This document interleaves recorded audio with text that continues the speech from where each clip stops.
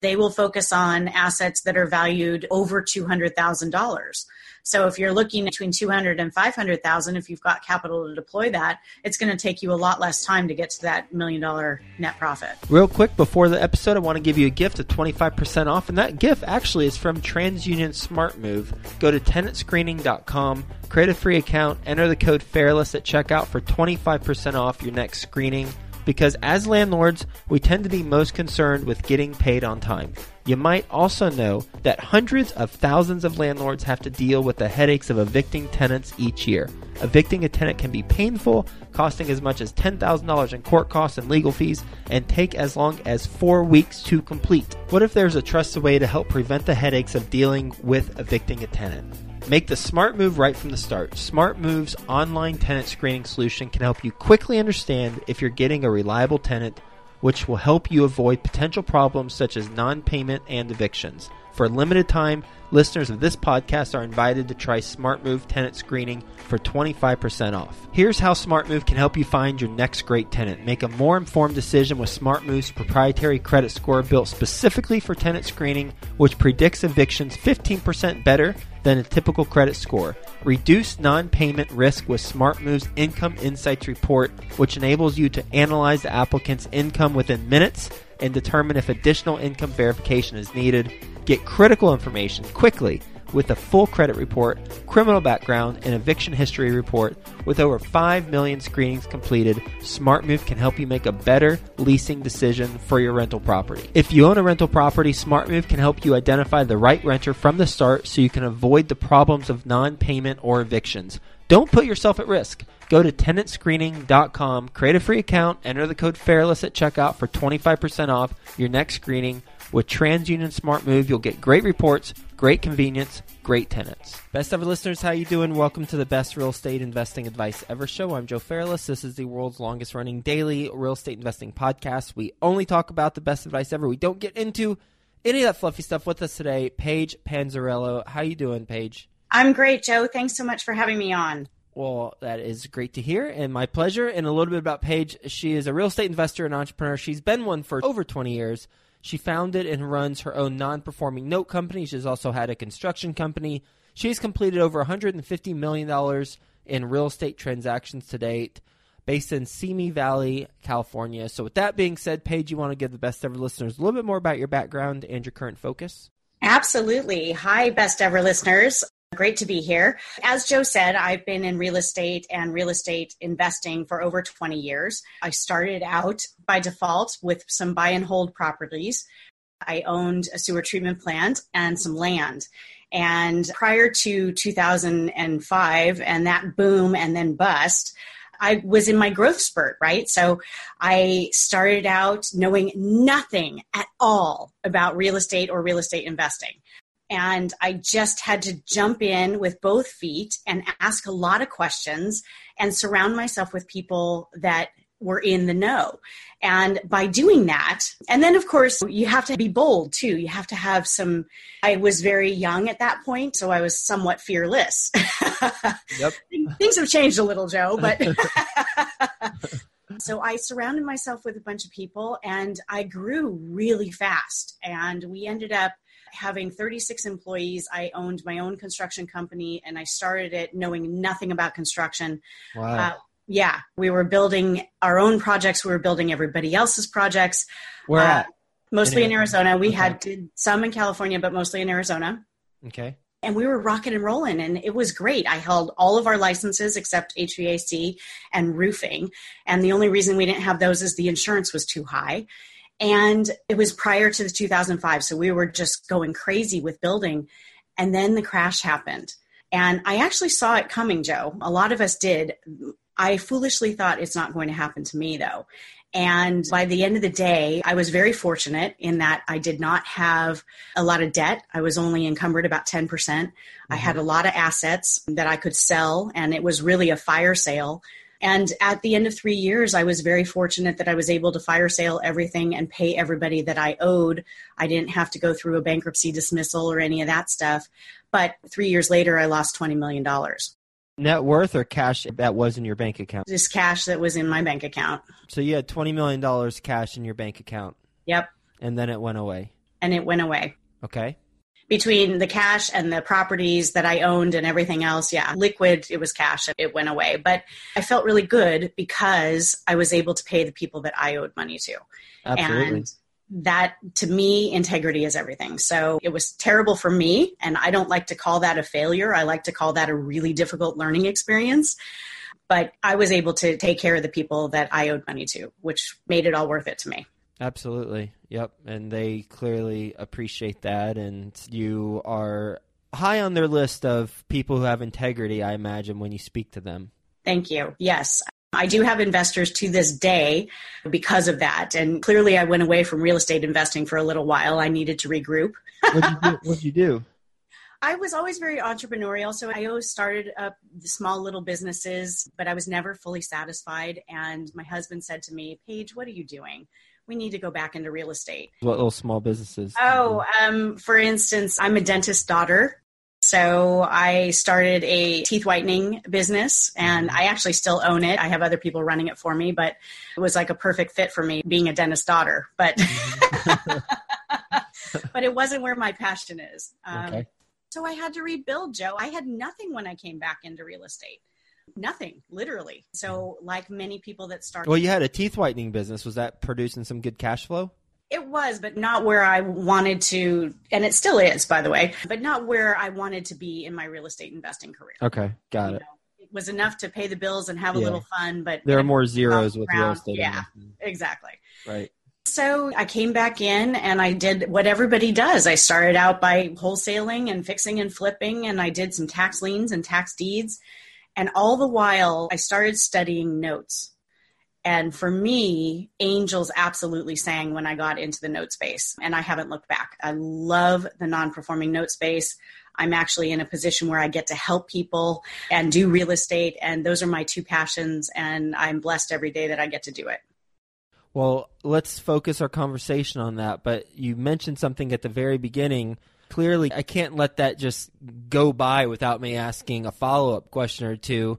You said at the beginning you owned a sewer treatment plant? Yes. Okay, so how did you become an owner of a sewer treatment plant? Okay, so as I said, I started my real estate investing career by default. My grandmother passed away, and she had a very large estate. There was properties that she owned in California and properties that she owned in Arizona. The Arizona properties, which is what I originally started out handling, there were 38 townhome units. We were about 40% occupied, so we were really, really in destitute times. And by the way, the estate was about $4 million in debt. And we owned a sewer treatment plant, and we owned land. And when I say we, my grandmother and the estate, which, long story short, it went to my mom, and then I bought the company from my mom. But yeah, the sewer treatment plant was a piece of the giant estate that she owned. So I learned a lot about sewer treatment plants, more than I care to share. But it was really an amazing experience because, again, I knew nothing. And within 3 years, I was able to turn that $4 million around and put us back in the black. And we just started rocking and rolling. We did sell the sewer treatment plant to the district, which was great. That's kind of helped leverage us out of this debt. And then the townhome units, I was able to turn that around too. I worked with all of my vendors and paid them everything that was due to them. And again, there's that integrity thing, Joe. I made promises and I kept them, and built amazing relationships because of it. I've never spoken to anyone who owned a sewer treatment plant. So just educate me, how do you turn a non-performing sewer treatment plant around to be performing? So, like I said, it was a privately held sewer treatment plant, obviously, and we were only hooked up to about 10% of its capability. So the townhome units, like I talked about, were hooked up, and a couple other areas were hooked up, but we were only running at 10% capacity. And the district in Arizona, where we are, the district was in desperate need for a sewer treatment plant because everybody was on septic. And we're right along the Colorado River. So as a result, the Army Corps of Engineers comes in if the septic is running into the river, et cetera. So the county, the district, was desperate for a sewer treatment plant. So we were able to sell it to them for a decent amount of money. And we also negotiated some irrigation water for a very long time for the properties, which was great. Mm-hmm. Thank you for talking about that because I hadn't ever come across that before. It is unique. Anytime I come across something I've never come across before after interviewing 1,600 real estate investors, I like to ask a couple follow-up questions. I imagine other people haven't come across that either. All right, let's talk about non-performing notes. 90% of the listeners know what non-performing notes are and the general business model. But will you just touch on it for the minority of us who might not know, and then we'll get into the meat of it? Sure, absolutely. So non-performing notes in and of themselves are a promise to pay.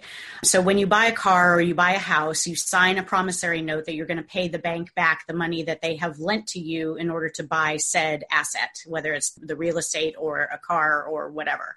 And there's different types of note investors. There's performing note investors, which is exactly what it sounds like. The borrower is paying their monthly payments. So you're getting monthly cash flow being a note holder because you've become the bank. And you don't have the headache of tenants and toilets, which is part of what I love about note investing, is that we get that monthly cash flow and sometimes chunks of cash without the headache of tenants and toilets. Been there, done that. So for me, it's amazing. Non-performing notes is just what it sounds like. The borrower has stopped paying on their monthly mortgage. So I step in and I will buy that note, meaning I buy the debt. And I'm in the first position. I don't ever buy second, so I'm the first one to get paid. I will buy that debt at a very deep discount, and I base my purchase price on the collateral that's securing the loan. So in other words, I do an analysis of the house that is securing my invested dollars. And when I do that, when I can buy it at a deep discount, I'm now building in an equity cushion. And it gives me a lot of flexibility to be able to work with our borrowers to actually try and get them to stay in their home. Mm-hmm. What is the discount that you like to buy it at? Oh, well, like to or can? Both. 100% discount, but so maybe. There you go. What's typical? No, everybody deserves to make their money, right? And a little bit of profit. But my strategy is always pigs get fat and hogs get slaughtered. So be fair and be equitable. And the discounts that I used to be able to get, we used to be able to pick them up at anywhere between 40 and 55 cents on the dollar. Nowadays, it's more like 55 to 61, 62 cents on the dollar. It's still a pretty big discount. So if the market drops 20%, if you're a fix and flipper, that's going to hurt you if the market drops that much. If the market drops in note investing and we've built in a 45% equity cushion, a 20% drop is not going to hurt us nearly as badly as some of the other forms of real estate investing. Okay. And on average, how many notes are you buying at once? It really just depends. We buy small mini pools. Sometimes we do one-offs, which means we just cherry pick. Sometimes we buy larger pools. It's just a matter of what the asset managers have available for us. There is competition in the note space, but I'll tell you, it's a very collaborative space, and it's not like scratch your eyes out type of competition where everybody's trying to climb over everybody else and outdo them. That's not the case here in the note space. Why? You know, I often ask myself that question. I think because there's so much inventory and life happens to people every single day. And this particular space, like I said, between the asset managers, the loss mitigation team, the servicers, it's very, very collaborative. We all really do help each other. And other note investors, sometimes there's a pool buy, meaning we have to buy the whole pool. And us note investors will get together and say, you know, I want to carve out this for my portfolio. And we collaboratively buy the pool, which is really cool. So how does that work? How does that work? Yeah. How do you structure it? Each situation is different. Of course, if I'm the one that has brought the tape, and the tape is just basically an Excel spreadsheet of all the assets available for sale. That's what it's called, a tape. So if I have received the tape and I go to the other investor, I will simply say to them, listen, I want to carve out all of the Texas notes or half of the Texas notes, and then we'll do a lottery on the other half. Or I will know that they only deal with Ohio. So they want all of the Ohio notes and we'll take the Virginia notes. It really works itself out. There's really not a lot of fighting that goes on as long as we know what each other's kind of buy box is. Mm-hmm. In that scenario, you bring the tape to a group of, say, 3 to 4 people who are also non-performing note buyers. Mm-hmm. Do you all ever create one entity that purchases all of them, and then you split up ownership based on who puts in what in that entity? Some investors do that.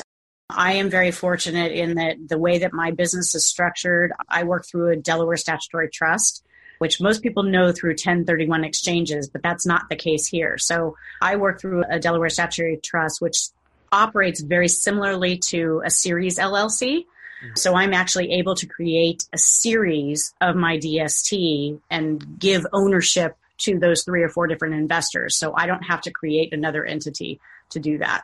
Okay. But it functions as the same way. So you all are in one entity together, but you split the profits based on who owns what. Is that correct? We can do that. It depends on the tape and the assets that we're buying. Again, if we're carving out notes where I'm taking all of Virginia or Texas and they're taking all of Ohio, we don't necessarily need to do that. We just need to have an operating agreement that we're both going to put our money together. We go through a purchase and sale agreement, just like you would a house or an apartment building. And then we just divvy up, tell the seller who to make the assignments of mortgage or deed of trust, who to make, what entity to make those out to. And that's just a transfer of ownership document. And the reason why I was asking, and perhaps I should have led with this, was I was wondering if there was an advantage for the person who has the tape, who had that relationship with the asset manager, and then brings it to the group. For example, if everyone invests the same amount of money into the entity that buys all of those notes, then the person who brought the tape would get like 10% extra ownership interest because they brought it, and then everyone splits everything else proportionate to the amount of money they invest. Yeah, there's so many different ways you can structure a deal, of course. But you've never done it that way. There's so many ways. But again, I think because of the collaboration in this space, if we're each taking our own separate assets, then there's no need for me as the person who brought the tape to take an extra 10%. Again, pigs get fat and hogs get slaughtered. I'm just happy that we can collaborate together and buy the whole pool. I don't need that extra 10%. It's fine by me. That's interesting. So if there was a large tape, then the advantage for you to bring it to the group would be that you all would be able to close on it, whereas perhaps you wouldn't be able to close on it as an individual. So there is the value that they're bringing to the table. And so that's where the collaborative part comes in. Absolutely. I'm with you now. All right. I see the benefit there. Okay. Well, what type of process do you go through once you have closed on it and you have, congratulations, you have notes where no one's paying on? It sounds crazy. Nice job getting that one. So what do you do next? So we have teams in place, and with note investing, I call it very front end loaded in terms of your due diligence. The beauty part about once you actually get to the closing table and you close on these, you now take the notes and you pass them off to your team members. So I've got an amazing loss mitigation team, and they start with the borrower outreach. The beauty part about note investing is that we actually have 23 different exit strategies. And as you can imagine, after 2007 and what happened to me there, I'm very risk averse. So when I've got 23 different exit strategies available to me to dispose of these assets and work with people, I'm in a pretty great place and pretty happy. But our loss mitigation team is our point of contact, and they start with borrower outreach. We typically only use 4 different exit strategies that are typical. We either have to foreclose, which is our least favorite, by the way. We could do a short sale. We could do a deed in lieu of foreclosure, which just means that we accept the deed to the house as payment in full for the loan that we just bought. Or we get to work with the borrower to get them reperforming. And that's actually my favorite, because we are able to generate both chunks of money and streams of monthly cash flow and help somebody to stay in their home. And we have a general idea, Joe, when we are reviewing and doing our due diligence prior to buying the asset, what kind of exit strategy we would like to employ. But borrowers are people, so they sometimes tend to surprise us too. Sure. Oh, I know. We've got some apartment units, and when you have a lot of families living under one roof in a centralized area, then there's always going to be something that surprises you. Oh, yes. And everybody's got a story, don't they? Yes, they do. So you got 23 different exit strategies. By the way, those written down somewhere on your website or something? I don't want to overwhelm people. I do teach. We're not going to, we won't go over it on this call, obviously, but is it listed somewhere? I do teach a workshop, and we do go over some of the exit strategies. Again, I don't want to overwhelm people because there's a lot of information out there and it can be a bit daunting. But yes, if you come to the Building Wealth with Notes workshop, I do teach all that. Okay. But there's 4 that typically are your go-to. 1 is foreclosure. You don't like that. 2 is short sale. 3 is deed in lieu of foreclosure. So the owner is basically saying, here, I'm going to turn the house over to you, and then I'm not going to get dinged on my credit or anything else. I won't get foreclosed on. And then the 4th is reperforming, so they start paying whether it's some workout scenario or not. So 3 out of those 4 are you getting the property or sales proceeds from the property, whereas the 4th is ongoing cash flow. But then with the ongoing cash flow, the disadvantage is it diminishes over time because they're paying down the mortgage. So I just have a hard time understanding, and clearly it is possible because there's a lot of people who do this, yourself included. I have a hard time understanding how you can make a good chunk of money doing this without massive volume, because there's got to be a cost for loss mitigation team, plus you're buying it at a 40% discount or something. But after the time that's spent to do this, and then after the foreclosure process, how many deals do you need to do to make $1 million in profit over the course of a year? That's a great question. It depends on how much capital you have to deploy at any given time. And it depends on the assets in your buy box. What are you looking at? If you only have limited capital and you're only starting out by buying assets that are lower in value, then it's going to take you a little bit longer to get to the $1 million net profit. If you've got a little more collateral or a little more capital and you can buy some of the higher end assets, it's not going to take you as long. There are note investors that are out there that have a lot of capital to deploy, and they will focus on assets that are valued over $200,000. So if you're looking between $200,000 and $500,000, if you've got capital to deploy that, it's going to take you a lot less time to get to that $1 million net profit. Based on your experience as a real estate investor, what's your best real estate investing advice ever? Best advice ever is don't be afraid to fail. Really, successful people are successful because they have failed. If you learn from it, then you can get back up, and hopefully it's not catastrophic. But so many people are paralyzed because they're fearful of failing. And they really need to change that mindset to look at it like it's a learning experience. All of us scrape our knees. Compound that, though, with doing your due diligence. Due diligence in any form of real estate investing is paramount. It's crucial because when you do good due diligence, you buy your assets well. And that's when you make your money. You collect it when you exit. But if you do good due diligence and educate yourself about that form of real estate investing, then you really can mitigate your risk and do very, very well. We're going to do a lightning round. You ready for the best ever lightning round? I'm ready. I'm ready. Right. Bring it on, Joe. Let's do it. First, a quick word from our best ever partners. If you own a rental property, TransUnion SmartMove can help you identify the right renter from the start so you can avoid the problems of non-payment or evictions. Don't put yourself at risk. Go to tenantscreening.com, create a free account, enter the code FAIRLESS at checkout for 25% off your next screening. With TransUnion SmartMove, you'll get great reports, great convenience, great tenants. When it's Friday at 4:30 p.m., it's time for Entrepreneur Drinks Podcast, which is co-produced by Joint Ops Properties and Discount Property Investors. Join their end of the work week session as they tackle problems facing entrepreneurs. Listen and subscribe at entrepreneurdrinks.com. That's entrepreneurdrinks.com. Okay, best ever book you've recently read. Couple of them. 7 Habits of Highly Effective People, Stephen Covey, love it. 3 Feet from Gold, Sharon Lechter and my personal mentor, Greg Reed, love them. Oh, I love that. I think I've read the first one. I feel like I have. I've heard about it so much, but I love 3 Feet from Gold. That truly is a must read. What's a best ever deal you've done?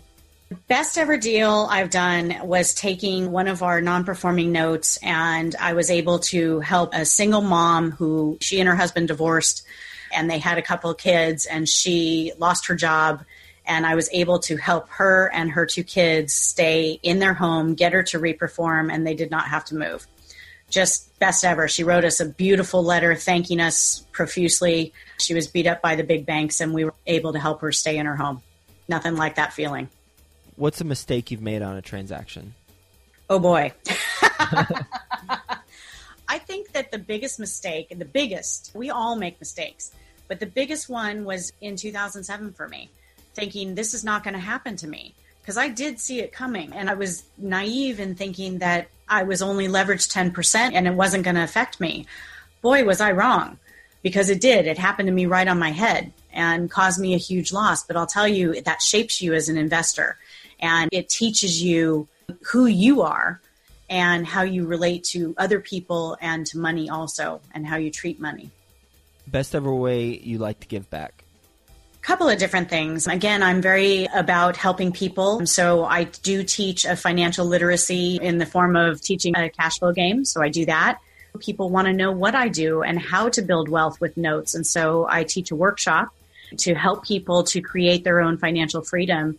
And I often get the question, well, you're teaching people to be your competition. Like I said, this space is very, very collaborative. So I don't look at it that way. I'm very passionate about helping people to build their financial future and give themselves financial freedom. So that's part of my give back. And then the other thing is that I'm very passionate about our veterans. So I donate a lot of time and money to Operation Gratitude. It's one of my things, and I eventually am going to be taking some of these REO properties that we are acquiring through foreclosure, and I'd really like to be able to set up housing for our veterans across the country. How can the best ever listeners learn more about what you got going on? Well, the best way to reach me is to either direct message me on Instagram at the Cashflow Chick. You can go to cashflowchick.com. If you're interested in scheduling a conversation with me, it's free, of course. Just go right to my website. And if they're interested in building wealth with notes, then they can go to buildingwealthwithnotes.com to learn about the next workshop. Loved talking to you and learning about your approach as a business person and your focus on non-performing notes. Talking more about that, getting into the details of how you make money and exit strategies, as well as the sewer treatment plant. Well, that was fun too. So thank you so much, Paige. Really enjoyed our conversation. Hope you have a best ever day, and we'll talk to you again soon. You too. Have a best ever day as well. When it's Friday at 4:30 p.m., it's time for Entrepreneur Drinks Podcast, which is co-produced by Joint Ops Properties and Discount Property Investors. Join their end of the work week session as they tackle problems facing entrepreneurs. Listen and subscribe at entrepreneurdrinks.com. That's entrepreneurdrinks.com.